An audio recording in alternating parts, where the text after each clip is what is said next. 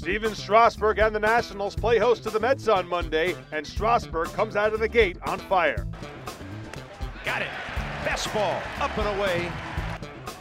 And the 0-2. 2 strikeouts. 3 men aboard. Got him looking. First game of that series was charged with 3 runs in the ninth. Ground ball deep in the hole. Through past the diving Sanchez. Base hit left field. Nemo's trying to score. Throw to the plate. The tag by Wieters. He is out at the plate. Rayburn kicks and delivers. Taylor swings. Hits it high in the air to deep right. Jay Bruce going back at the warning track of the wall. It is gone. Goodbye.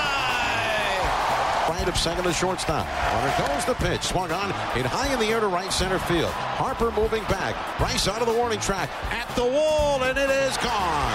Curtis Granderson with a pinch hit. 2-run homer to tie the game here on an 0-2 pitch in the top of the 9th inning. Here's the pitch. Rayburn swings. Looper into shallow left. Coming hard. Cespedes into a slide. And he didn't make the catch. He trapped it. Scoring from third is Wieters. And a Curly W's in the books. A crew chief review confirms that Yoenis Cespedes could not make the catch. 3-2 Washington is your final. Ryan Rayburn collects the 4th walk-off hit of his career, and the Nationals are 8-3 against the Mets this season. Ryan Rayburn did not start for Washington Monday, but he does make an impact. He reaches base in both of his plate appearances off the bench and helps lead the Nats to victory. It was not easy, but the Nationals improved to 49-34 on the year. They lead the NL East by 8 games. Here's Dusty Baker.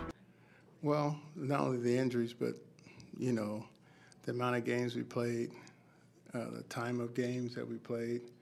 So I try to get fresh young bodies out there, and if they weren't fresh, at least they were young. And so these guys, they played well tonight. Strauss threw the lights out of the ball. It was a great game, you know, until Granderson. And, you know, he was up there, you know, for one thing, to try to hit the ball at the ballpark, and we had him 0-2. And, you know, that kind of deflated the crowd and us for a little bit, but then you got to get over that and try to figure out how to win the game. And, you know, which we did. It was a big walk to Wieters, another big walk to Drew. You know, we still got to, you know, get our fundamentals down, you know, much better, especially when you're playing low-run, you know, ball games. And that was a big home run that, you know, Michael Taylor hit. That was huge because they were operating on empty, and we really, our bullpen was down to, we didn't have, you know, any Romero tonight. So our bullpen was down to Trinan and Perez if we had to go any deeper. So, you know, we wanted to try to win that right there because it was in their favor because they had more guys, you know, more length in the bullpen than we did. But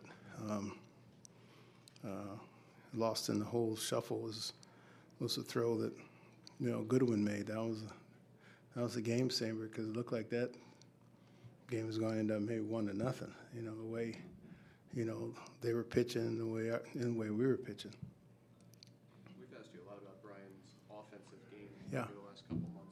Defensively, what has impressed you, or what stands out about the way that he operates? Well, you know, he's played a lot of right, mostly some center, and very little left. So, you know, left is kind of new to him, but, you know, he takes instruction well. He learns quickly, which is what you want as a manager or a coach. You don't want to have to tell a guy the same thing over and over, especially in a short period of time. And so that says a lot for his baseball instinct and his overall intelligence that, you know, he takes instruction and then he can apply it upon command, you know, during the action because you don't have a whole bunch of time to think about it. But throws well, hits well, catches well, and there's nothing really he can't do on the field. You've got 5 All-Stars, you've got a lineup that is outscoring everybody in the National League, and so often we come in here and kind of have to talk about the bullpen. Mm-hmm.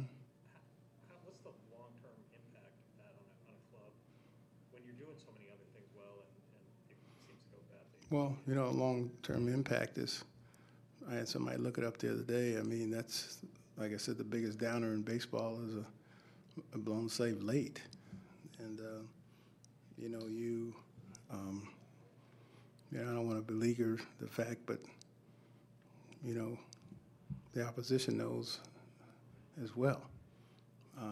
And so that just goes to show you that our guys, you know, keep fighting and keep playing.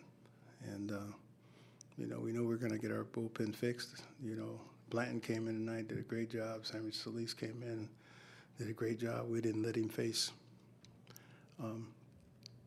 d'Arnaud because he's hitting like 190 off right-handers and hitting 382 against left-handers. And so that wasn't a good matchup. And, you know, Granderson, according to our reports, you know, was hurt. So, you know, we didn't know if they were going to use Granderson or not. That's why I said he was in there for one thing. You know, hit the ball at the ballpark, and man, he did. What impressed you most about Strasburg today? You know, he had outstanding, you know, breaking ball. And with the left-hand hitters over there, he threw them, you know, some great breaking balls. And, you know, he kept us in the game, you know, until, you know, close-scoring game, man. It's 0-0. You know, every run is so important. But, I mean, you're not winning 0-0, but you certainly aren't losing. And so that's what impressed me about him tonight. The Nationals will play host to the Mets once again on Tuesday. Joe Ross will take the mound.